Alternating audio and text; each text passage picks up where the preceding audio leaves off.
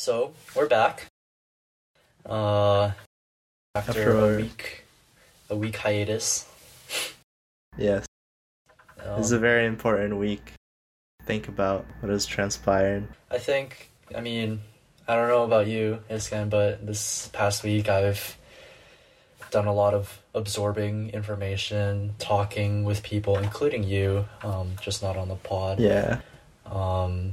About these issues. I'm not saying that I'm an expert on this, but I think compared to a week or two ago, I think many of us are definitely a lot more informed on this issue, and are ready to have productive conversation about this and whatnot. Yeah.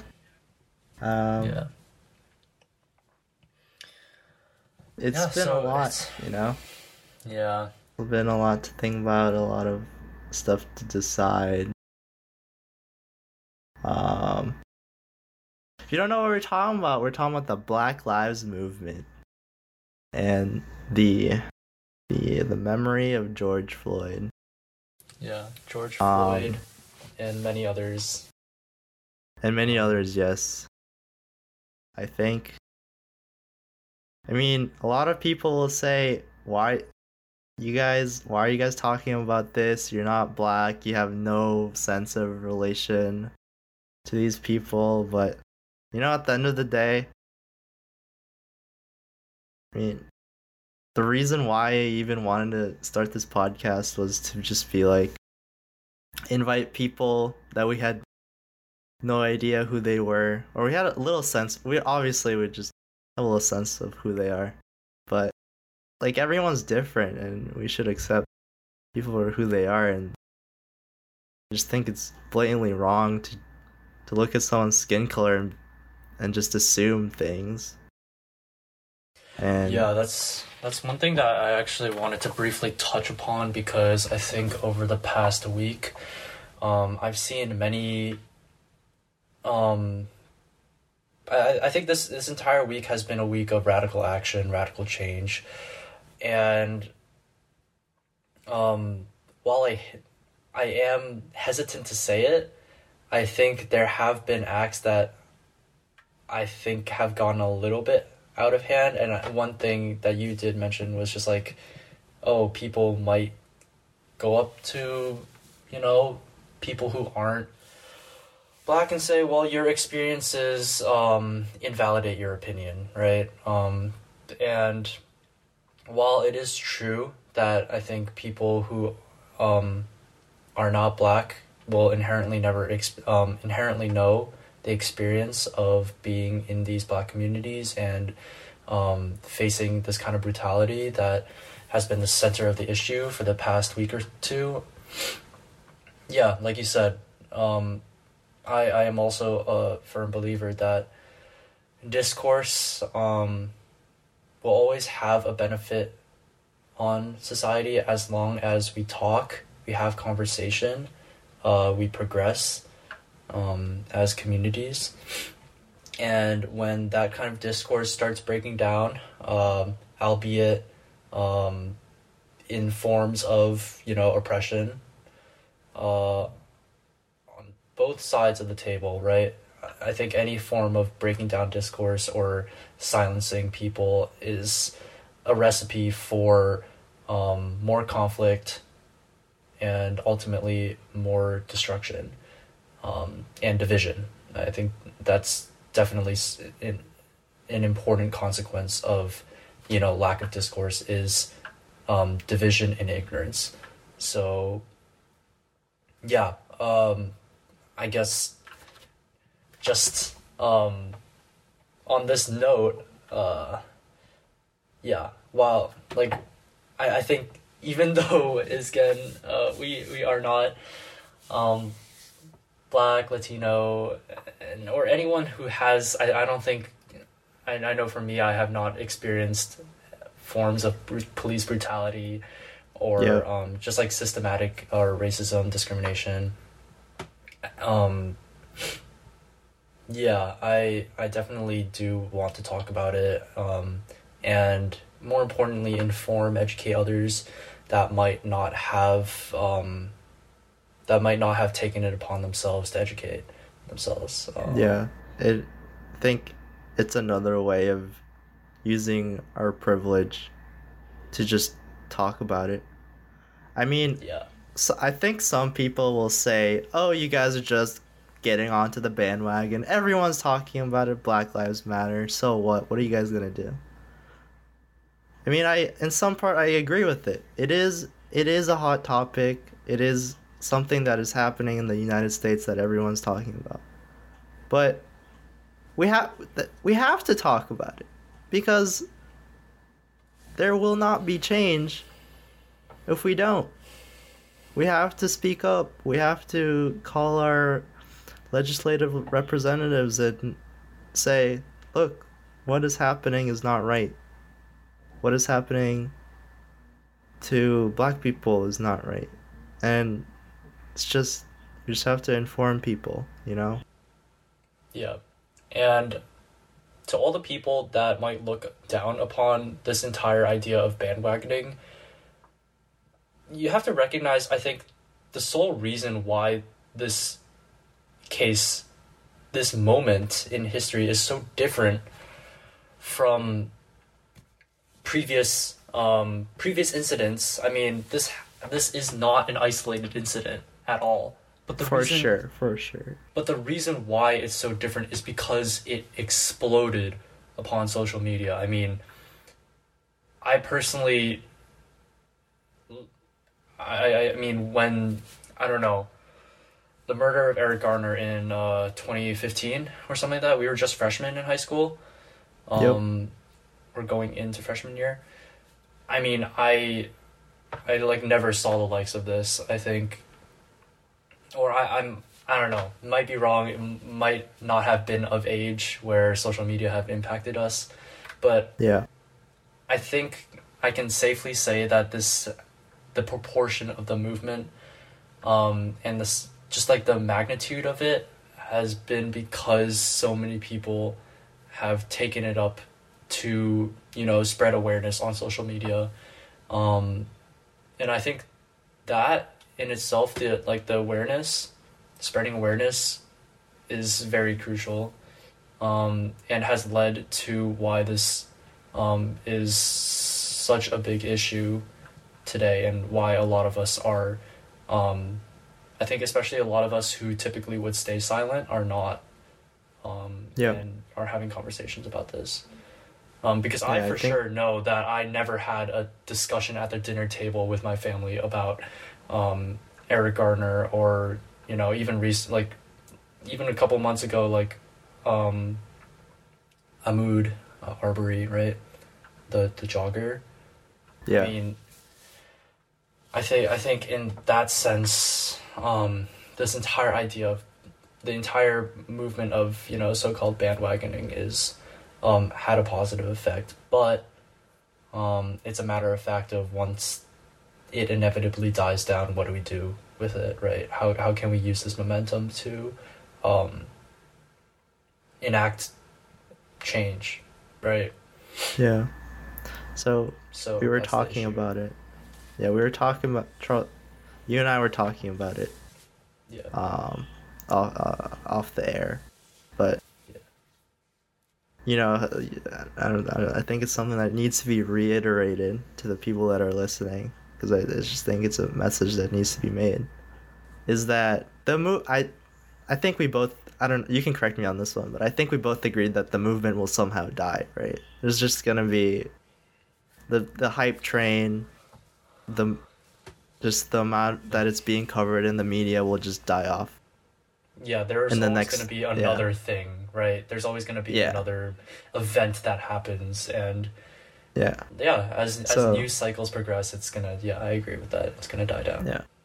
So I think, I don't know, like the way that, I think I definitely agree with you that George Floyd's death and the amount of media attention that it's received and the amount of protests that have occurred is like the most that we've seen so far, right? And I think it's like before when another incident like this happened, people, I don't, at least to my knowledge, I don't think the graduating seniors or high schoolers were as vocal about an issue like this before, right? Like, yeah, no, like when we were freshmen, I don't think there were a lot of people that were vocal as seniors or graduating alumni. Let me get back to the point that I was trying to make.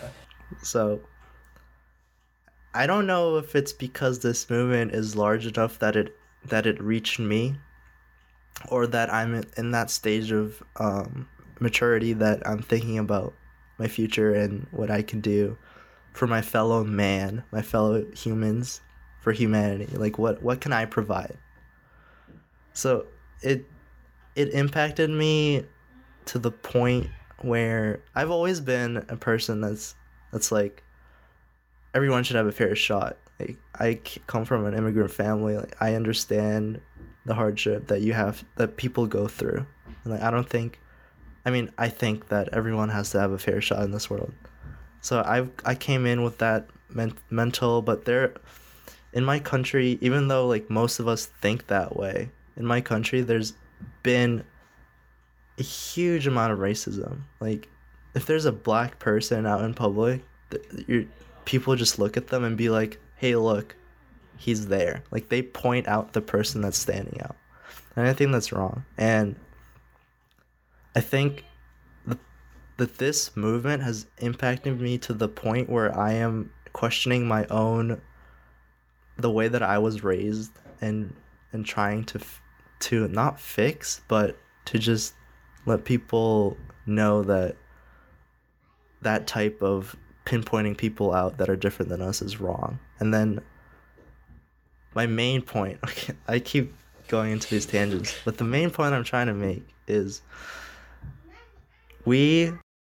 however old you are, we will inherit this world in some way. And there will be a point where your boss will make a decision that you will think is inherently wrong and is discriminating someone. And you have to make a choice. There's two choices. You either stand up and risk losing your job, but you're standing up for the right reason and for what you believe in. Or you stay silent and you just keep on moving through your day and through your career, making the best that you can. And I think our generation will somehow get to that point where we have to make a decision. And it's very hypocritical of me to say, because I don't even know what I will choose, but I really hope the people in the future will choose the best moral compass, the best choice for everyone, even if it hinders your career. Like, as long as enough people do it, it'll enact positive change. I don't know. That's just the way that this movement has led me to think about. So, what can we do now? I think for most of us, this has reinforced previous thinking. At least I know in our community, this kind of stuff was never really tolerated, but it was always just kind of kept silent, right? There was not kind of under the rug. Yeah. Right. So I think for most of us, it definitely reinforces existing ideologies, and I think that's good. But like I said, there is a tendency to, take the easiest route, and I think the easiest route is often to just conform and comply, right? Yeah. And just be okay with the status quo, which is definitely not okay in this moment of time. So yeah, what can we do? I think the biggest no-brainer is participate, Speak. be politically active. Yes.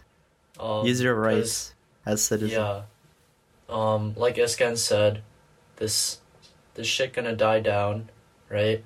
And once it dies down, who will be there to pick up the torch, right?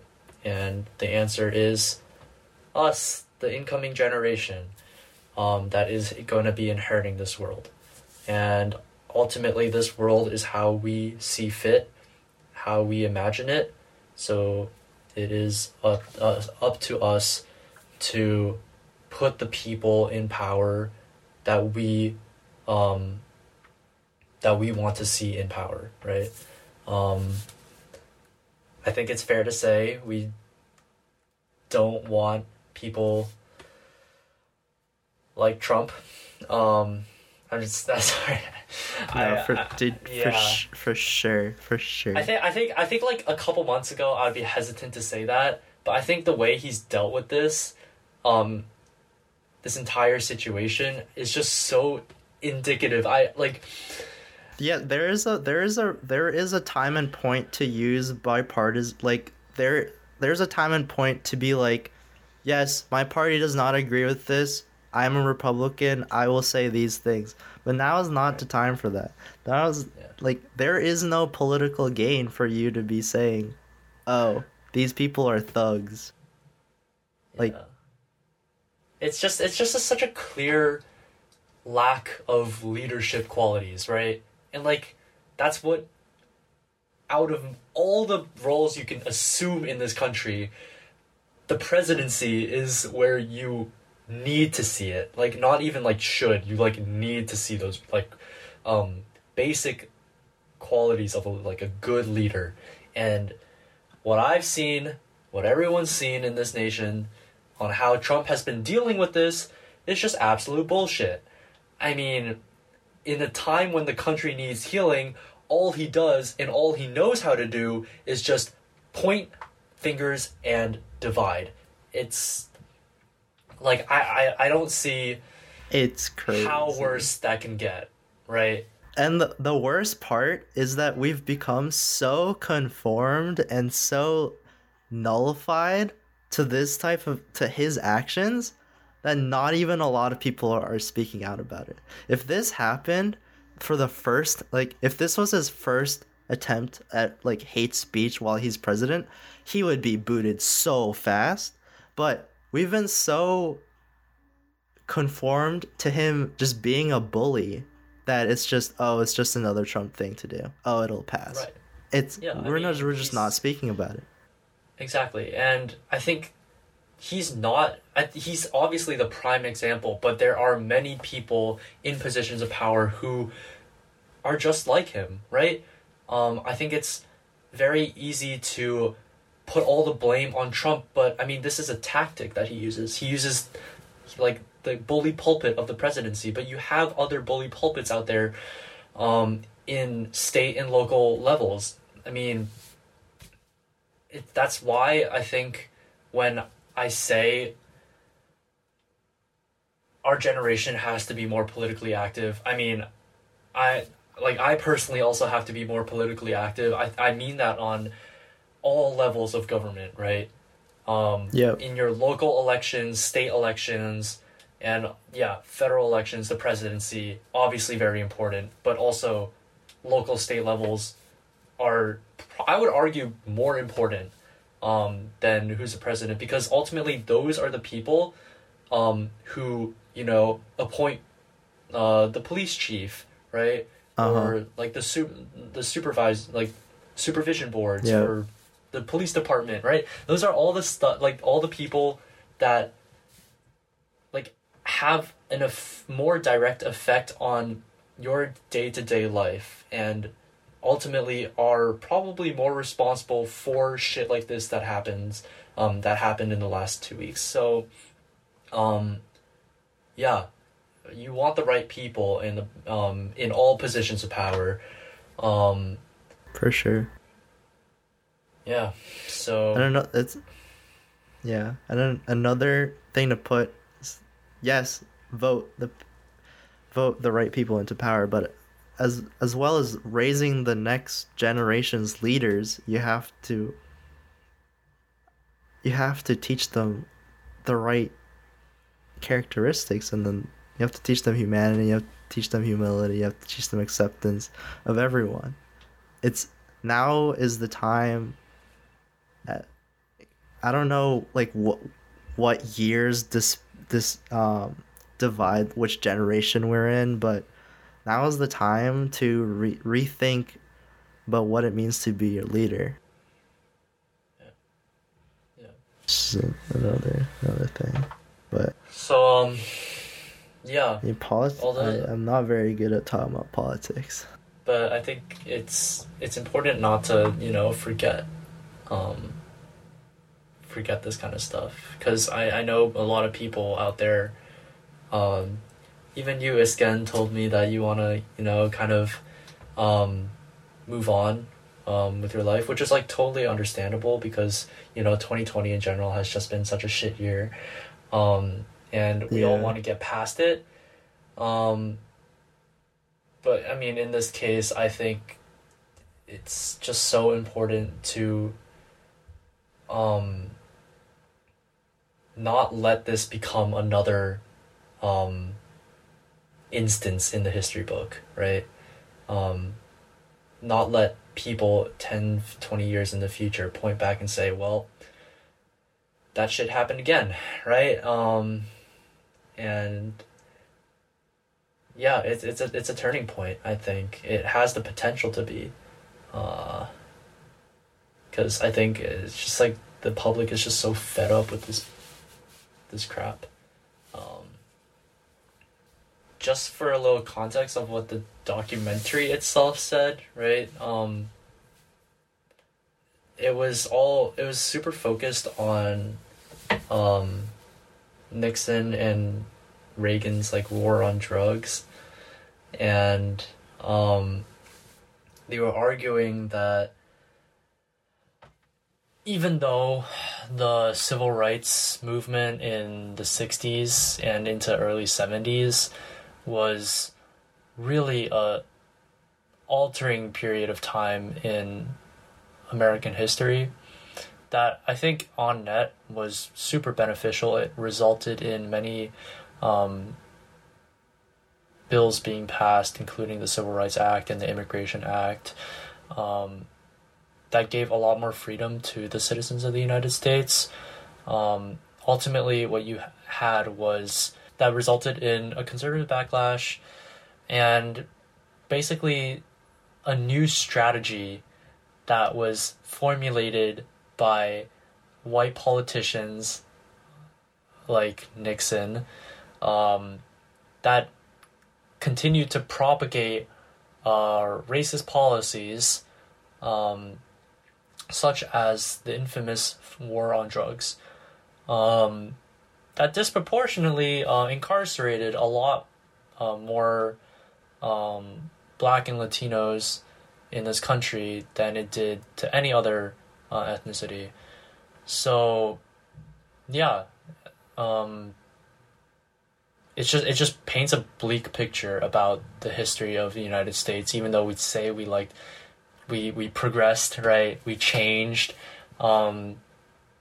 It ultimately questions: have we really achieved the, land of the free, home of the brave, all that idealized version of America that we always gloat that we are? And I think the answer is predominantly no. We have not reached that point yet.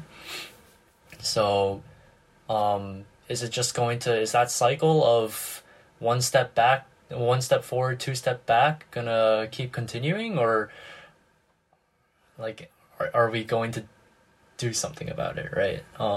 Yeah. Because we cannot have another, war on drugs-esque type of era. I really wonder, like, if this cycle does go on, I really wonder what shape it's going to come in, Yeah, because it's always slighted, underhand, kind of like, oh, we're not racist, but we're pushing racist agendas, right? Yeah. That kind of shit. And I think Trumpy boy is doing kind of exactly that. It's just Guilty. pushing another form of underhanded racism disguised as extreme nationalism. Woo. So yeah. Yeah. That's another reason. Yeah, that's another reason why we have to be informed of what kinds of laws are being passed. Right. Yeah. You have to look at the deeper meaning. It's like, if this for example, this economic bill were to pass, we have to have people that are willing to look at the numbers and be like, is this fair for everyone? Who is benefiting? Oh, more white people than black people? That's questionable. Why is it set up like that? You know? Yeah. We have to question these things. Yeah. But, so, I'm sure many of our listeners have had these conversations, had these discussions before. So I'm sure hearing this reiterated again is not something that's, you're like, what am I here for? So I think there are two things that I personally wanted to touch upon. Again, you might have something, but just kind of like flash round kind of style. But the first thing is white fragility. So this past week I was kind of like, I was listening here and there about this podcast episode. Not sure who hosted it, but it's called the Goop podcast. Goop. Yeah. It's a funny ass name. Okay. I mean, look at our name. We're not that much better, bro. But they did an episode on white fragility, and I thought it was interesting. And the entire premise of white fragility is that all white people are racist. That's whack. Yeah. But I mean, okay, if you're a listener and you feel called out by that, let me explain. So the author, I think she wrote a book, is literally also called White Fragility. So she was explaining this. I think a lot in our minds, when we think of a racist, right? What do you picture? Kind of like, what do I picture? Yeah, I mean, just like a person who, has these racial prejudices and is actively out, like, trying to seek harm. You know what I have to say about that? Yeah. So, if you were to ask me that question, and I was back in Kyrgyzstan, I would just be like, Kyrgyz people are racist. Yeah, okay. But, I immigrated here. And I immigrated here. I'm not gonna. I don't want to call myself out or my family, but I'm just gonna say that we were not like, oh, everyone is equal thing. We're like Kyrgyz people are superior, right?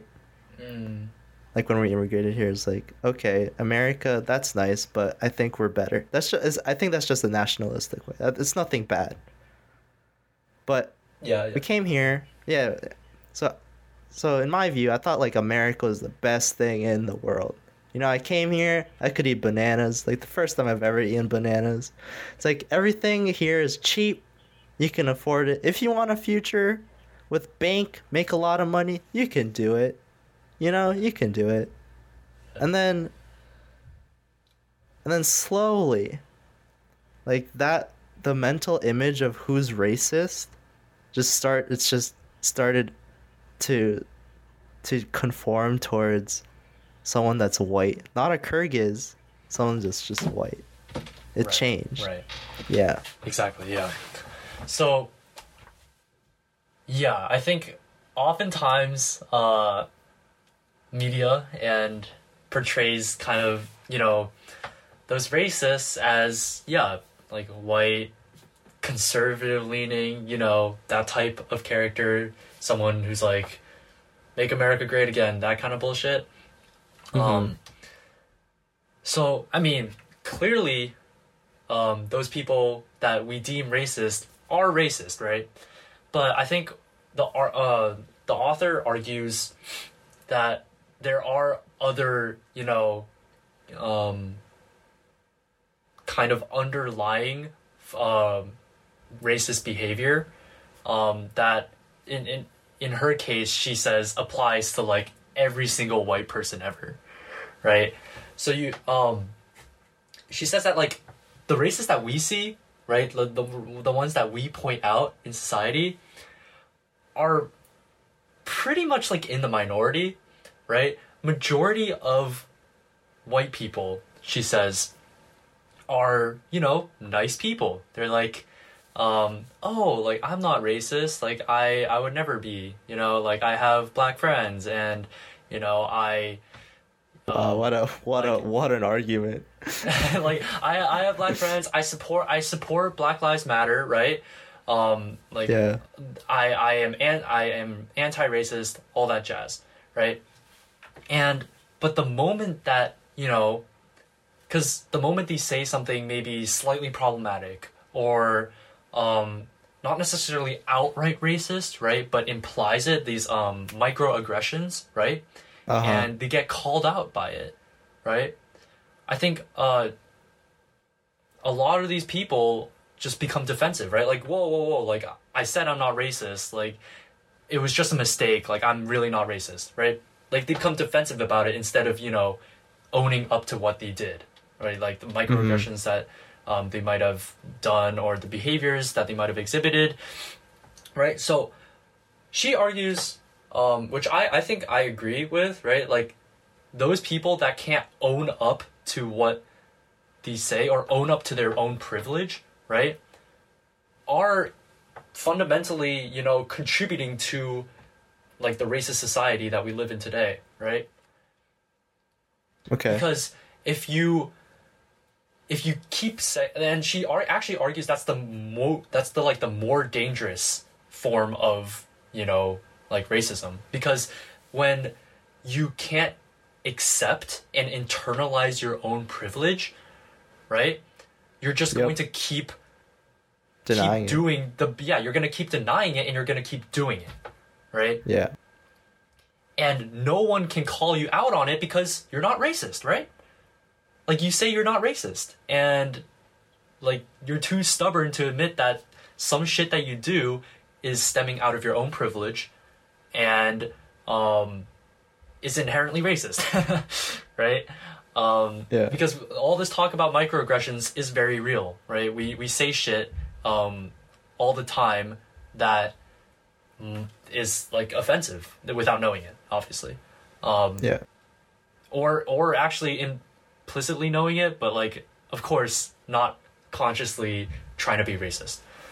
So, yeah, that's the argument about white fragility, right?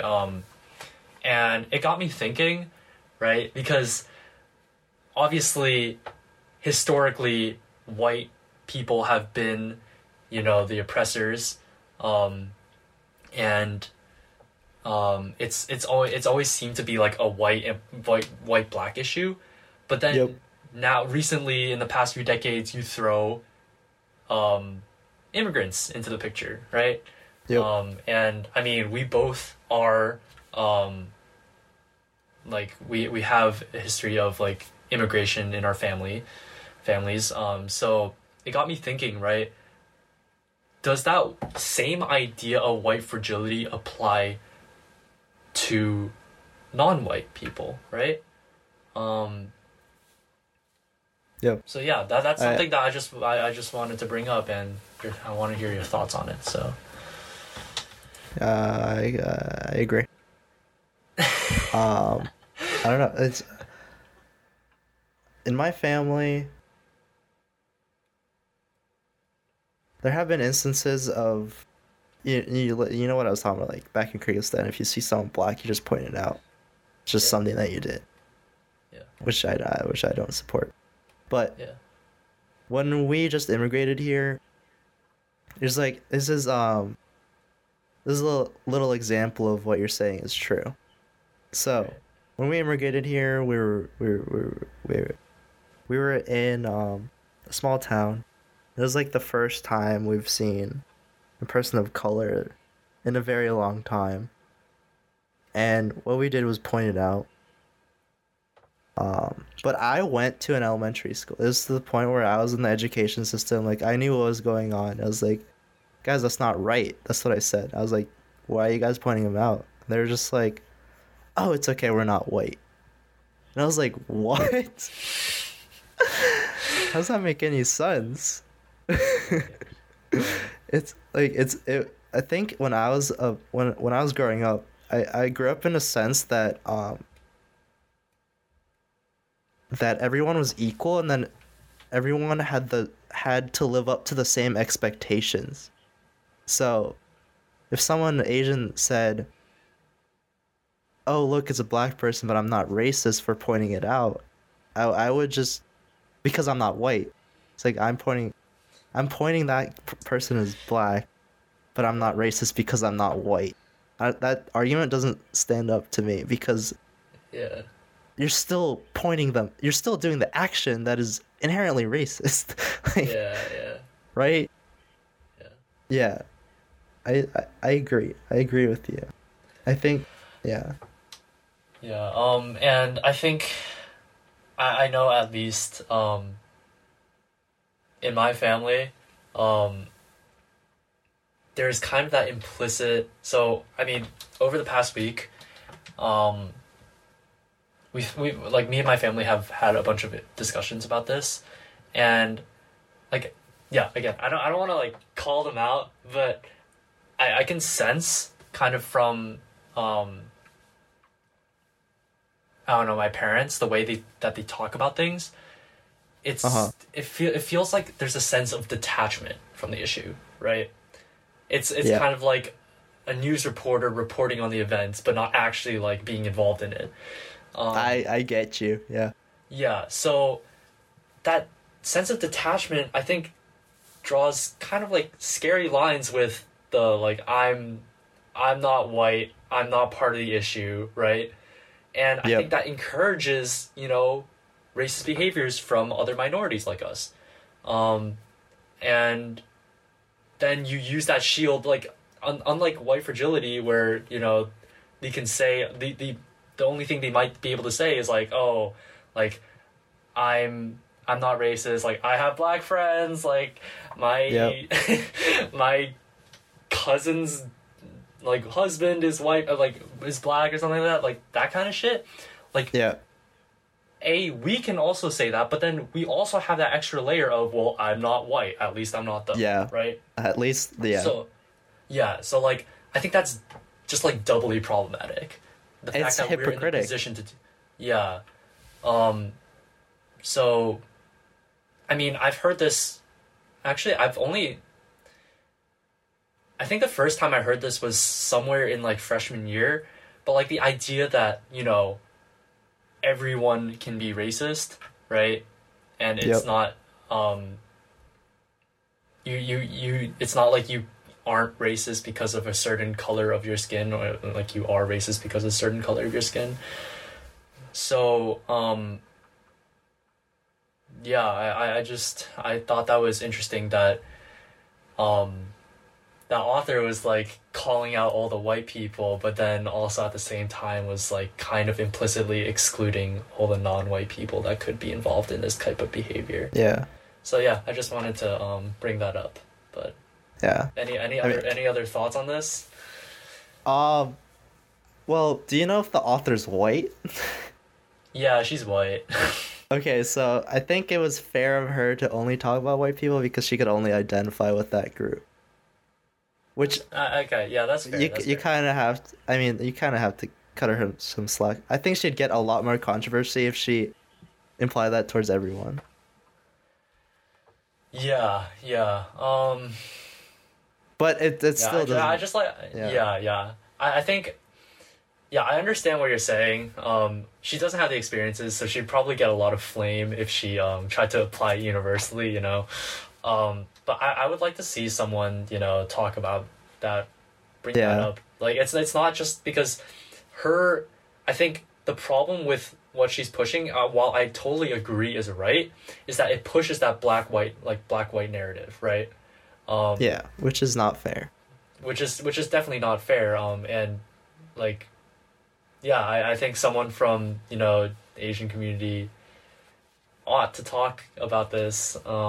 Yeah, well, it just feels like we're. I mean, it's better now because obviously in the George Floyd incident there was an Asian cop Yeah, in the scene and he did nothing. So it just seems like we're somehow metaphorically we're being that Asian cop. We're just on the sidelines, not doing anything. I think that needs to change. yeah, yeah. Um, So I wanted to talk about. Do you have anything else to say? I mean, the second thing was gonna be the Lex exposed thing, but Yeah, that's what I was gonna say. That's what I was gonna go into, brother. I was gonna say, yeah. So, yes, you told me this. Do you want to explain? Because I don't have the yeah, background sure. info. So for all our listeners who are like, "What the fuck? What is Lex exposed?" So last night, I was you know, casually scrolling through my Instagram feed, and there was an account that like was friend requesting like everyone in the Lex community, like straight up like everyone. Uh-huh. And yeah, it was the purpose of that account when I checked it was to expose people for racist, sexist, just like all sorts of problematic behavior. And they already had a post, and for like privacy reasons, I'm not going to name like I'm not gonna like name names or some shit because I am just personally against any sort of any form of doxing, Yeah. using social media to harass and harm. So yeah, but at the same time, man, like I mean, I sent you that screenshot. That's just The purpose of the up. post. The purpose of the post. I think. Okay, first of all, I'm super conflicted about the entire idea of the account because on one hand, like I explained, doxing is a pretty shitty thing to do, but on the other hand, right, the purpose of that post, they were saying like, well, with all the events going on, we can't just pretend like LHS, right, is this perfect community and is void of all racist behavior, right? So that was the purpose. That's of the okay. post. Okay. I support that message. Right, I'm completely right. behind that message. Right. But So that's why I'm conflicted. It's just like the message, like the reason for posting, I think was totally fine and I think necessary, right? But then you go on and expose these individuals to the world, basically like shit that happened like a year ago, like not even recently, right? that's With the purpose of trying to resurface these issues and harass the individual, basically. at some point it's not like, yes, what they did was racist, but at some point it's like that was in the past. Like I'm sure that person okay, I know that like Charles and I know this person and Yes. like they were severely punished. It's like not punished but Wait, were they though? criminalized. Yeah. Yeah, they were definitely they were criminalized. And Yeah, they were are in big trouble, right? yeah. Like there was some sort of action taken. I'm not sure if there was action taken. I mean, they ended up going to college. I mean, It's like, I guess that's the other argument to be made because nothing. I guess the other argument to be made is that the person did something and nothing happened as a result. Right. But what I'm trying to say is, I myself think that everyone is striving to better themselves, and I get that person made a racist remark, but in my conscience, I think that person is trying, like, lives up to it, realizes that's what they said. I hope they learned that that was not a good thing that they said, and then are trying to live up so that they can make something positive to counteract what they like. Obviously, they can never counteract what they said, but like somehow neutralize what they did by doing something that is good. Right. And they're trying to move on with their lives. But at some point, doxing becomes, it becomes sort of like harassment is what you said, and bullying. It's like, let's call someone out, although I'm sure they're trying to make the best of their lives and then move on, but something is resurfacing, which I feel like is unfair, because, well, we can never say if they're reformed, but like the best of my heart is saying they're moving on and trying to become a better person.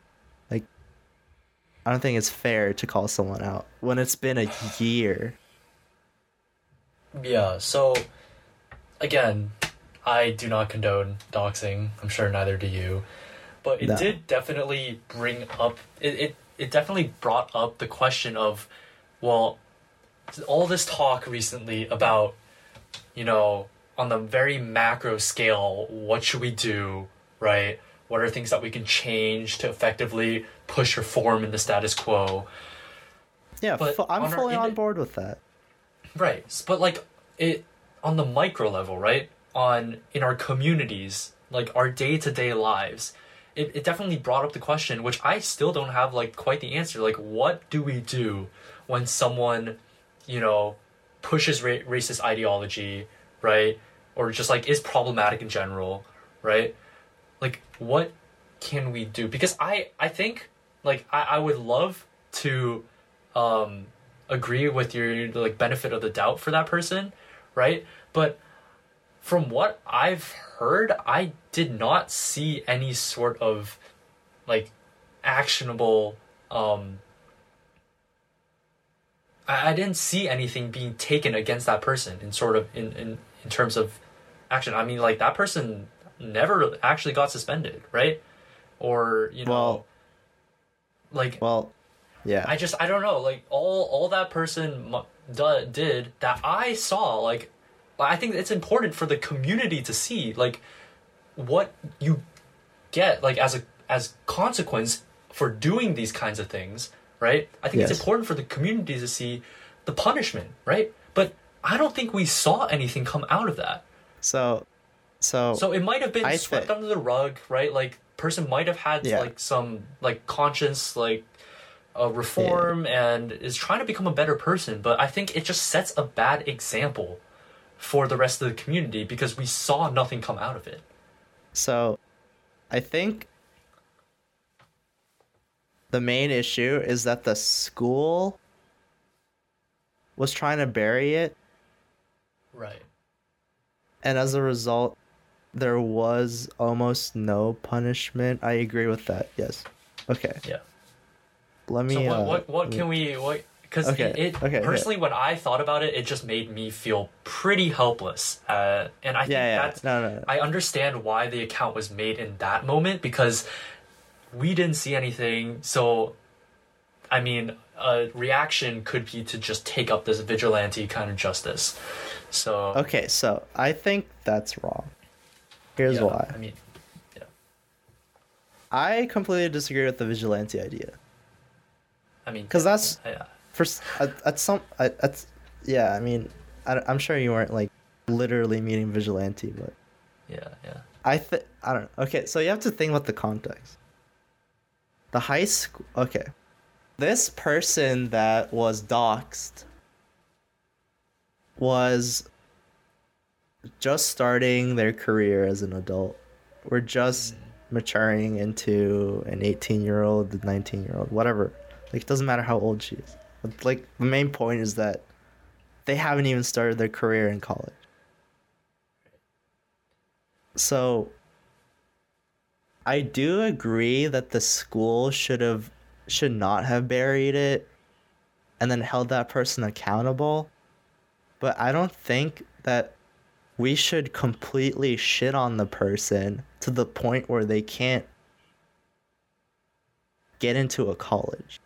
Because at some point, you have to realize that that amount of racism that got them to say that word was not of their own doing, but because of the system. Like, LHS was like a low-key racist environment, right? No one spoke up about it or did anything about it. So I think it's a problem where it's something that came out of the system and then it led them to say it. And I don't think we should completely jeopardize. We should give them some sort of punishment, but we shouldn't completely jeopardize their future for it. That's where I stand. Yeah, but then again, I think LHS should serve as a microcosm to our society at large, right? And I think right now it's doing a pretty, at least in that shitty case, job. It did a pretty good job of mimicking the reality, right? You have institutions covering up individual actions that might reflect badly on it. Does that sound familiar? Yes, sir. Like, it's just like, I think, yeah, while I agree with you that it was like the product of a system, right? I still don't think that excuses the person from doing what they did. Right? It definitely does not. You can grow up in a system that is, you know, fundamentally pretty racist, right? But I think I can say with a pretty good degree of confidence that everyone in LHS has a moral compass that is pretty good at distinguishing, you know, what they should do versus what they shouldn't do, regardless of, you know, the environment of which they are like going through. And even then, I wouldn't say that LHS. I personally disagree that LHS is like.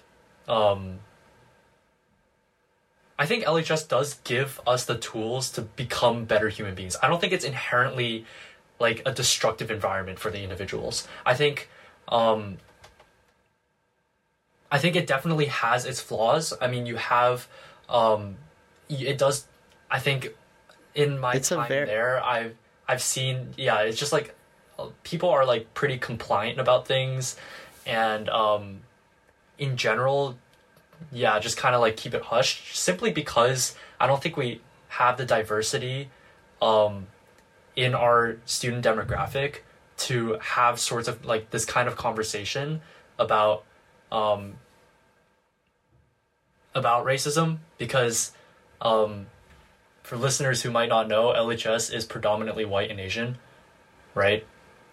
So yeah. I think in that sense, that is a major flaw, but also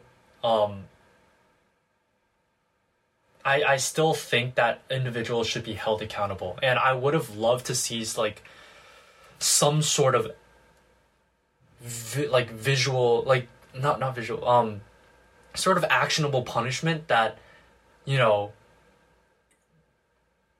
that the community would see and be like, that is not okay. Clearly, the institution, LHS, does not condone that type of behavior, and that can serve as kind of a precedent. But LHS had that opportunity. I don't think it acted on it, and as a result, I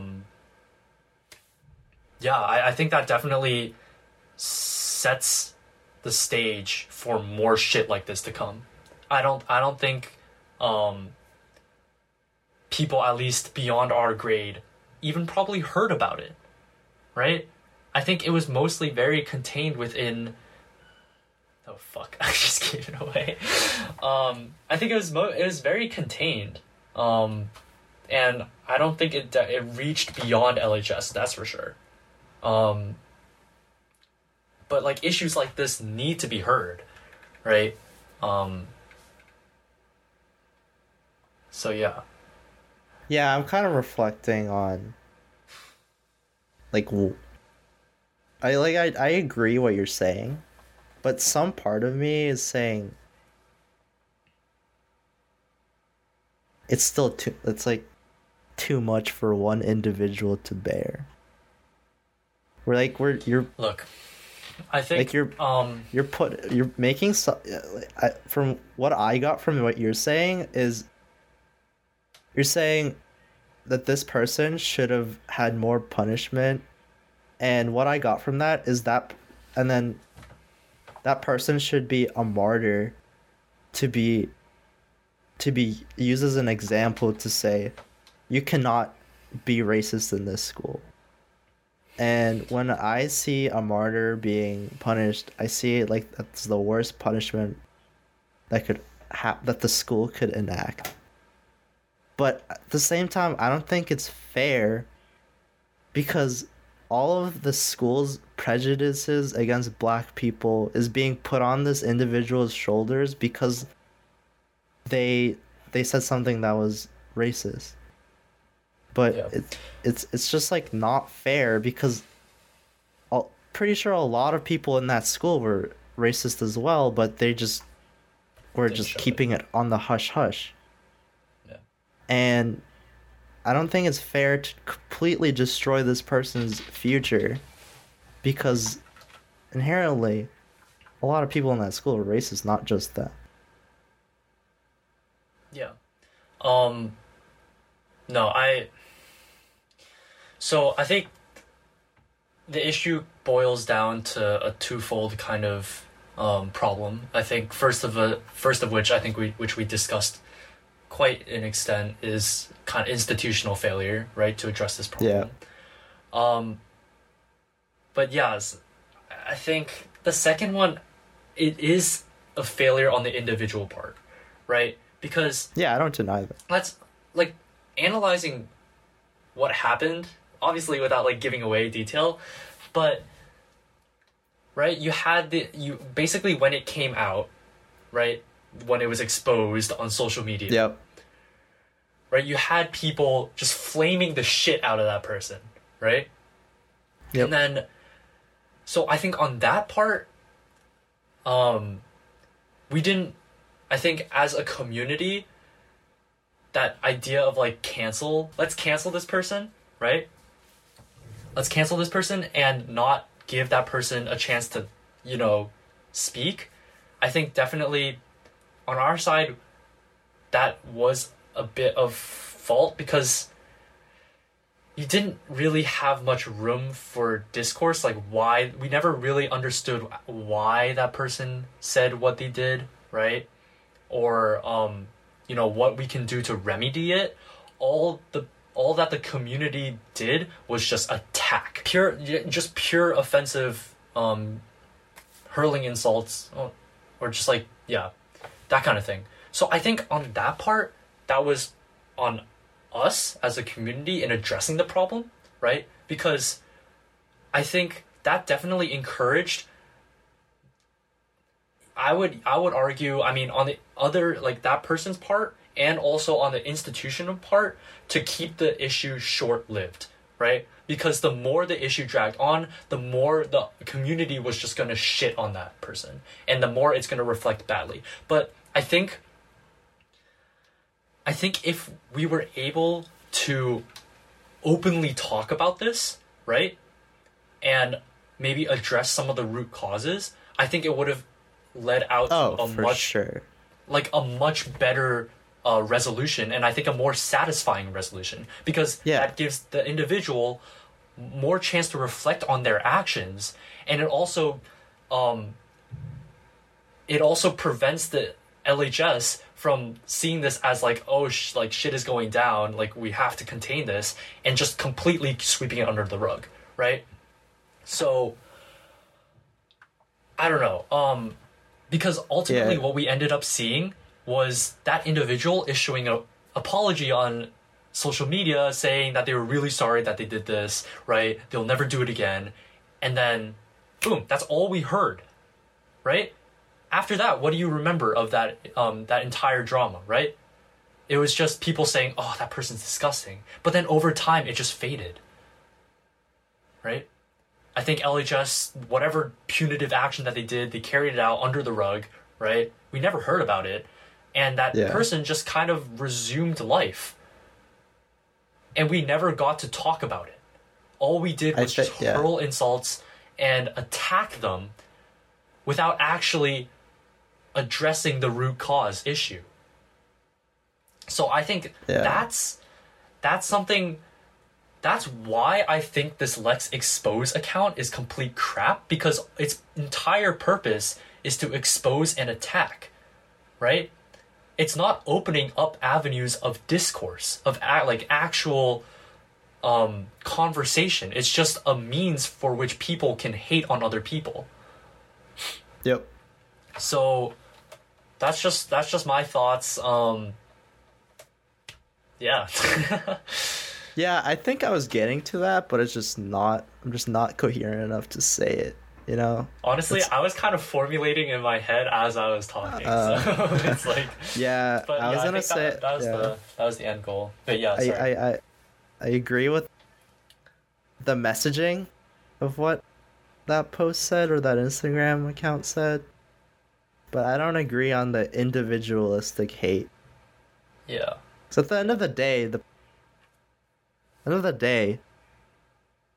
if the school doesn't do jack shit in this situation and sweep it under the rug, it's just gonna happen again. And again. And again. No one's gonna learn. At some point, you have to say, to the community, we can't have this. Or you will just talk about it. Because the thing about LHS that frustrates me, like when I was there was almost no teacher-student connection. It was all, I'm gonna go to class, get good grades, and then go home. There's nothing from, or like, maybe people can attest to that, or disagree with that, but there was no school spirit. Yeah. There was no connection from the administration with the students. Right. And all it felt like it felt like we were being policed rather than being guided. And I think that needs to change. Policing. I don't know if policing is the right word, but I definitely do agree that it is a detached environment. Yeah, no, it was... Let me reframe from policing, but it was rather than having a conversation of why that person said these things and why they shouldn't say it, we were just like, don't do it again, and then let them go. There was no form of re-education or understanding of where that kid was coming from and why they said it. Both parties didn't learn from each other. Right. And I think people can say, well, obviously, like, doing this kind of shit is wrong and people will learn, but I think it's a matter of internalization, right? Because you can say that, oh, I've learned, right? You can always, memorize a bunch of terms to study for a test, but you've never actually internalized it, and after the test is over, right? After you've dealt with it, it's just so easy to forget. And you just toss it away. So I think, like having these methods of communicate, like student to administration, student to teacher connections is, very important for environments like LHS because, it's just so easy as within the student body to say this isn't right, but you're not actually leading to long-term change if you don't interact with the administration about this. And it's just like two kind of separate bodies trying to like do their own thing. That's a good point. That's a good point. I think it was good to talk about this because Black Lives Matter, At some point, the train is gonna stop. Maybe in the next week, maybe in the next month, but at some like we all know it's inevitably going to stop. Right. And a lot of people ask, "What can we do?" I think this is something that we can do. Yeah. You know, start with some institution, and begin with reform. Like it can be anything as small as our high school, right? Yeah. Like the students have some degree of voice. Well, I mean, I can't speak to every high school, but I think in our high school, the students' voices are somewhat heard. Yeah. And, you know, start from the bottom and work your way up. I think that's how we're gonna enact change. Yeah, because like I said, I strongly believe that LHS and many other high schools across the country are microcosms to our actual reality, right?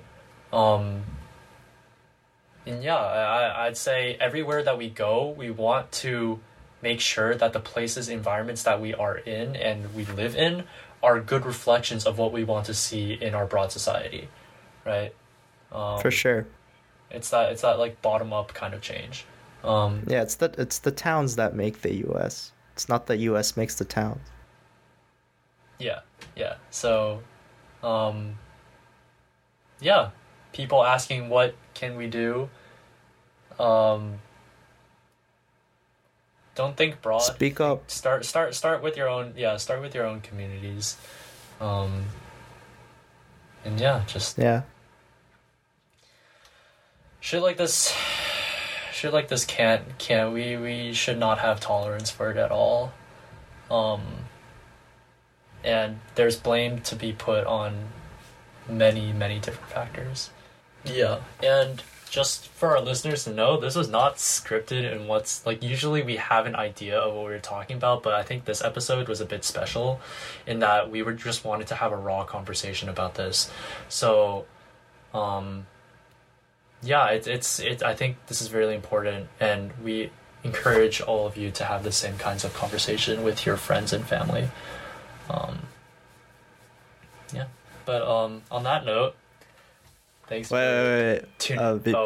Before we end the podcast, Okay. go to there are many Black Lives Matter supporting websites and fundraisers and protests and peaceful protests that you can go to.